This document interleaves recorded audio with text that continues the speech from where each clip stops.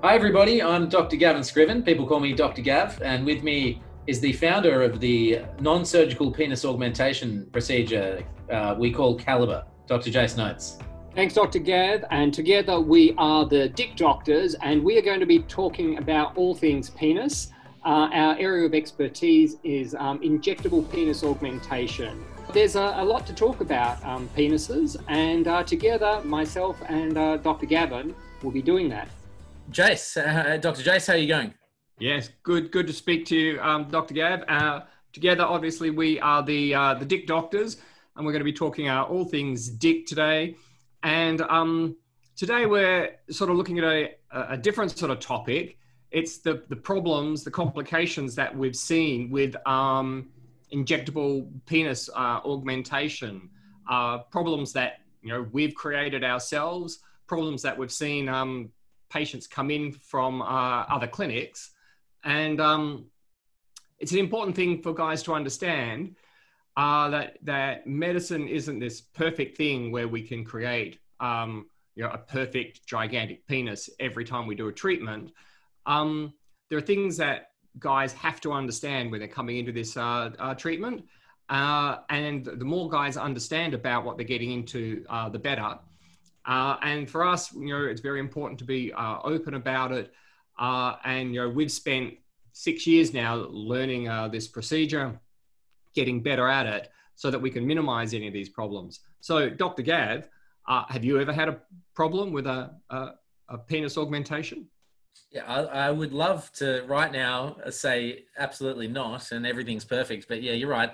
Yeah, medicine isn't an exact perfect science all the time. There is an art to it as well. And we have been learning over the last 6 years, as you said, and refining the procedure and perfecting it. So yeah, I have seen a couple of issues that we see patients come back with that we help them along with, and obviously, help them get a good result in the end. But I guess some of the things I've seen just quickly, definitely asymmetry would have to be up there. Is probably the main issue that guys have after an injectable penis augmentation procedure. But having said that, I really do talk to my patients about this beforehand, so it's not something that is really that surprising. It's part of as part of the procedure, we're putting in a decent amount of dermal filler. There's a little bit of swelling in the beginning. During that time, the dermal filler can migrate and you can end up with some asymmetry. And it is something that they should know about before the procedure so they're not entirely shocked. And as part of our protocol, and I'm sure you do the same thing, we do the procedure over usually 2 treatment sessions for this reason, so that we can actually have a look to see if there's any asymmetry, and then address it by topping it up with a little bit more filler and correcting the symmetry. Or we always have the option of dissolving small bits of dermal filler as well. So that's probably the number one thing, or minor complication and risk that guys have is some asymmetry afterwards. And absolutely. And the great thing is that we're able to blame the patient for a lot of these issues. So guys who have a nice tight circumcision, especially one closer to the glands, it holds the product in position better. Some guys have a very loose circumcision, and that can allow a little bit more mobility. Obviously, guys who haven't been circumcised at all, then that can allow more mobility of the product. And even the circumcision itself, some guys have more scarring down of that circumcision down to that deeper layer of fascia, the fibrous tissue. And depending on where the circumcision line is, sometimes it's right up close to the head of the penis. And I've seen it like 5 centimeters down, like mid shaft, and then that can cause some difficulties in getting the filler to go past it, because you want to have this nice even taper in the product. So some of these things are sort of patient sort of characteristics. And then the other one is shrinkage. So guys who get a lot of shrinkage, they're a grower rather than a shower, then yeah, when their penis sort of shrinks up, it can fold and create an irregularity in it. And then, as you say, that's why we do it as a two-step procedure and bring them back and even things out a little bit. And that's also then the advantage of having a hyaluronic acid filler, where you can tune it with the medications to adjust that. So yeah, those are minor sort of things, but they're the sort of things that, because we've been doing it for years and done hundreds of cases, we're pretty good at avoiding those sorts of issues. And often guys are asking me how they can avoid that happening in the first place.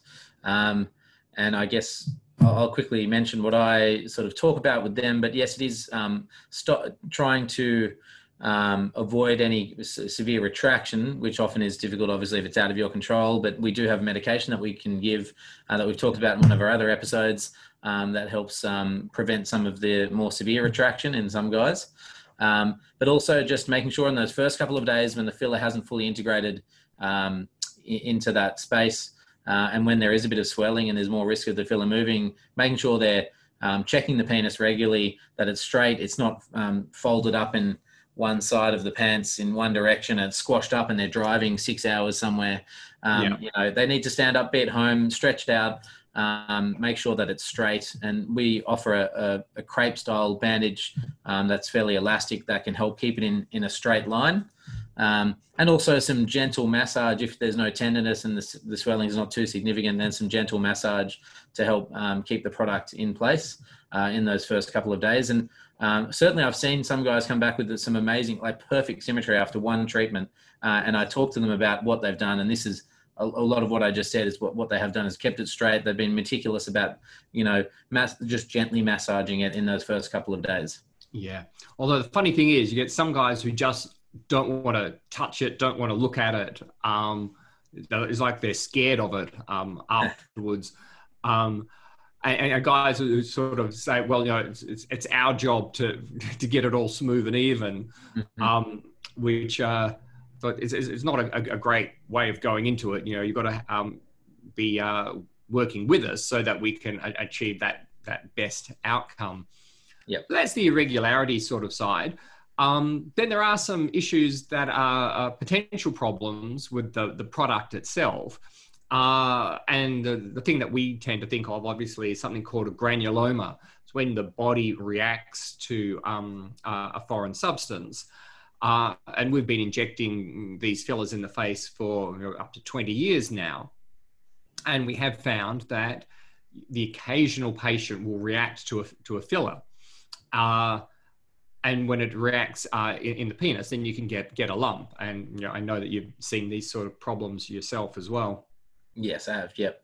Yeah, exactly. Whether it's a granuloma or a post-inflammatory type nodule, I guess unless you biopsy the lump itself and send it off for analysis, we're not entirely sure, but it is definitely some kind of inflammatory immune response that's causing a hard nodule. And it's a reaction between, as you said, the foreign substance and the person's body. And that is often, unfortunately, out of our control how that happens and how the body reacts. And it is a risk that we have to tell everybody about before we do the procedure. And again, the good news is if you're using hyaluronic acid, you know, it is reversible. The filler can be dissolved. But there are other things we can do to help stop this reaction, to reduce the reaction, reduce the inflammation by giving certain medications early on. And I've seen personally some really good response and actually almost being able to get it back to a normal type outcome using these medications if we're on top of it early, and if guys are aware of it and actually contact us and we work together to fix it.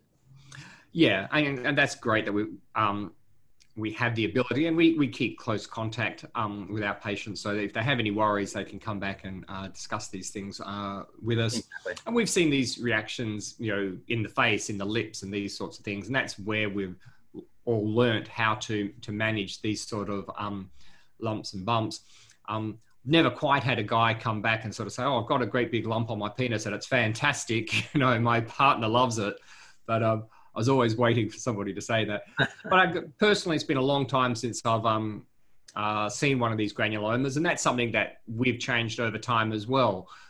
Just with experience, what we thought was the best product for doing penis augmentation, and then you find you're getting some reactions to it, and it may be because we put 15 or 20 mils in as opposed to only putting 1 mil in a cheek. Maybe there's something about that tends to make it more likely to happen. Yeah. But yeah, for me, it's been a long time since I've seen sort of a granuloma reaction, which is great. And of course, there's the stimulatory fillers as well, which then last a lot longer. I've never seen a granuloma in the penis from that, but I have seen it in the face, and that was an interesting thing because she did like it because it just increased the amount of augmentation she got in her cheeks. But we managed it with steroid injections, and that sort of kept it at bay. Mm. Okay, so another thing that we need to think about is infection. And certainly we don't want an infection in this area. It's why we do it as a sterile procedure. So guys, we wash the area with antiseptic. We laid blue towels all around. There's no touching once everything is blue. We use sterile gloves, and we keep the process sterile because the last thing we want is infection. Now, I have seen a significant infection. It wasn't one that I did myself, but it was a full-on infection, and initially treated with oral antibiotics, but it was swelling up to the point that it actually had an abscess. So an abscess is where there's a collection of pus. And I had to take this guy actually to theatre to knock him out. And he had this weird thing with a bridging band of tissue on his circumcision scar. And there was a drainage point for the abscess sort of there. So opened up, drained this pus out, flushed it all out.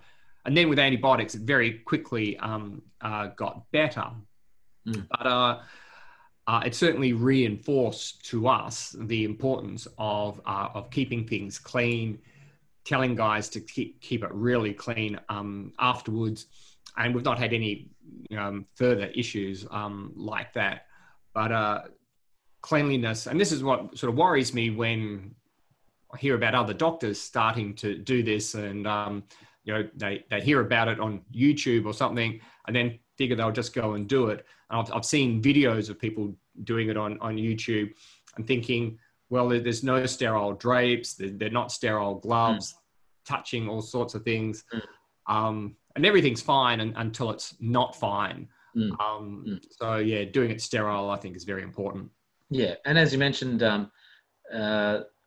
we do it as a sterile procedure, but dermal filler in itself normally is not a fully sterile procedure. In the face, for example, you see nurses and doctors injecting in the face and the cheeks and the lips, not as a sterile procedure. Yes, normally there's no infections, or you barely ever see an infection in the face. However, it can happen. Infections happen in the face as well. But I think in this area, in the penis, the consequences of an infection is a little bit worse of an outcome. And of course, there's some risky infections that can happen, that can have quite bad consequences in that area. So we, as you said, treat this as a sterile procedure to avoid that ever happening in the first place. But we also have a particular aftercare regime, and we ask that guys follow that aftercare regime very closely to minimize any risk of infection. So they do have to take it seriously. Yeah.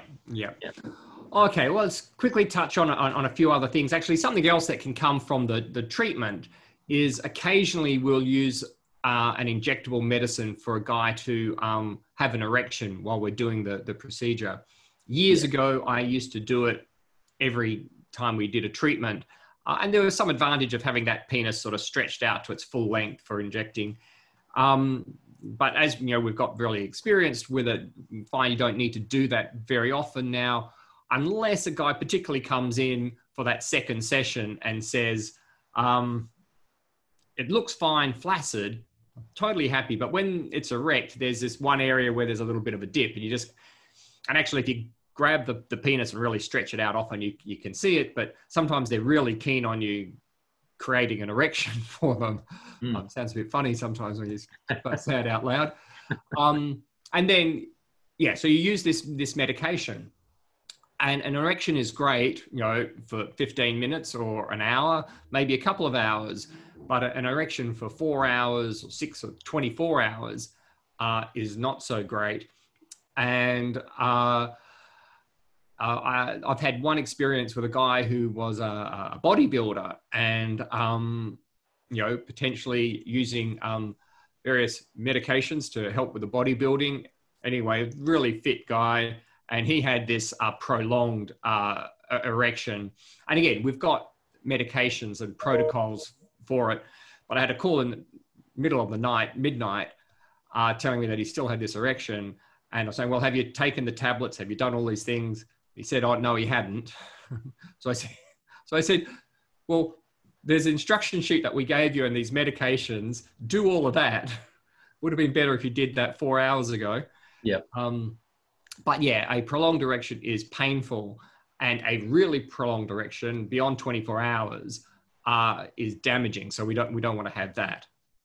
Exactly right. And I haven't had that experience myself, but I've heard and I know of a patient that had that experience after receiving one of those injections to create an erection to do this procedure, and actually ended up having to come back into the clinic and deal with it in the clinic by injecting another medication to help reduce that erection. And so, as you said, that is a medical induced complication that can happen as a result of injecting this substance to cause an erection that was sometimes used for the procedure. Yeah. So again, from years of experience, at least we now have protocols so we can manage that and avoid it. And it's not something that I've seen for years. Then I'll think about some of the problems I've seen from injectable penis augmentation coming in from elsewhere. I had a patient who had PMMA injected in Korea. So PMMA is polymethyl methacrylate. It's essentially like ground up acrylic plexiglass, but a medical sort of version of it. And it can be used for permanent penile augmentation. There's only one doctor in Mexico who I would suggest is worth seeing for that procedure. He's got a vast experience. But this guy had a penis that's just full of lumps and bumps. And it was a worry because, this PMMA is plastic injected in under the skin.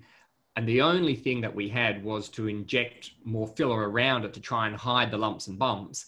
But you're never keen at all to inject when there's this permanent filler in there. So I was a concern doing it. Unfortunately, we didn't have any issues, and it did hide those lumps and bumps. But that can be the problem with permanent fillers, especially if you're having it done by somebody who's not a real expert, is that you get permanent complications. And a similar story I have is on that same line, along the same lines, is after some clients have had the fat transfer or fat injections. I've seen these clients a few years down the track. They've had long-lasting results, but some significant asymmetry and lumps that had formed after some of the fat had been resorbed.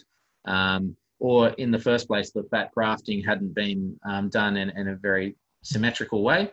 And really, these guys have just been living with pretty significant asymmetry and an unusual looking penis for a few years. And it's certainly really then hard to hide it, isn't it? It's right. Obvious that this is not a natural penis. And that's not what we're aiming with an injectable penis augmentation. It's sort of natural, but just big. Exactly. But and in a similar way, I was able to help these guys with using hyaluronic acid to straighten out the penis, and it worked actually quite well. So, there are things we can do sometimes to help with these issues. Look, we're probably running out of time, but really I think that That covers it fairly well, though. It does. It covers, I think, most of the things that we've seen.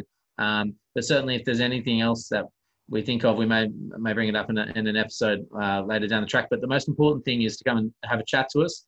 We have the experience over the past, as you said, over the past 6 years.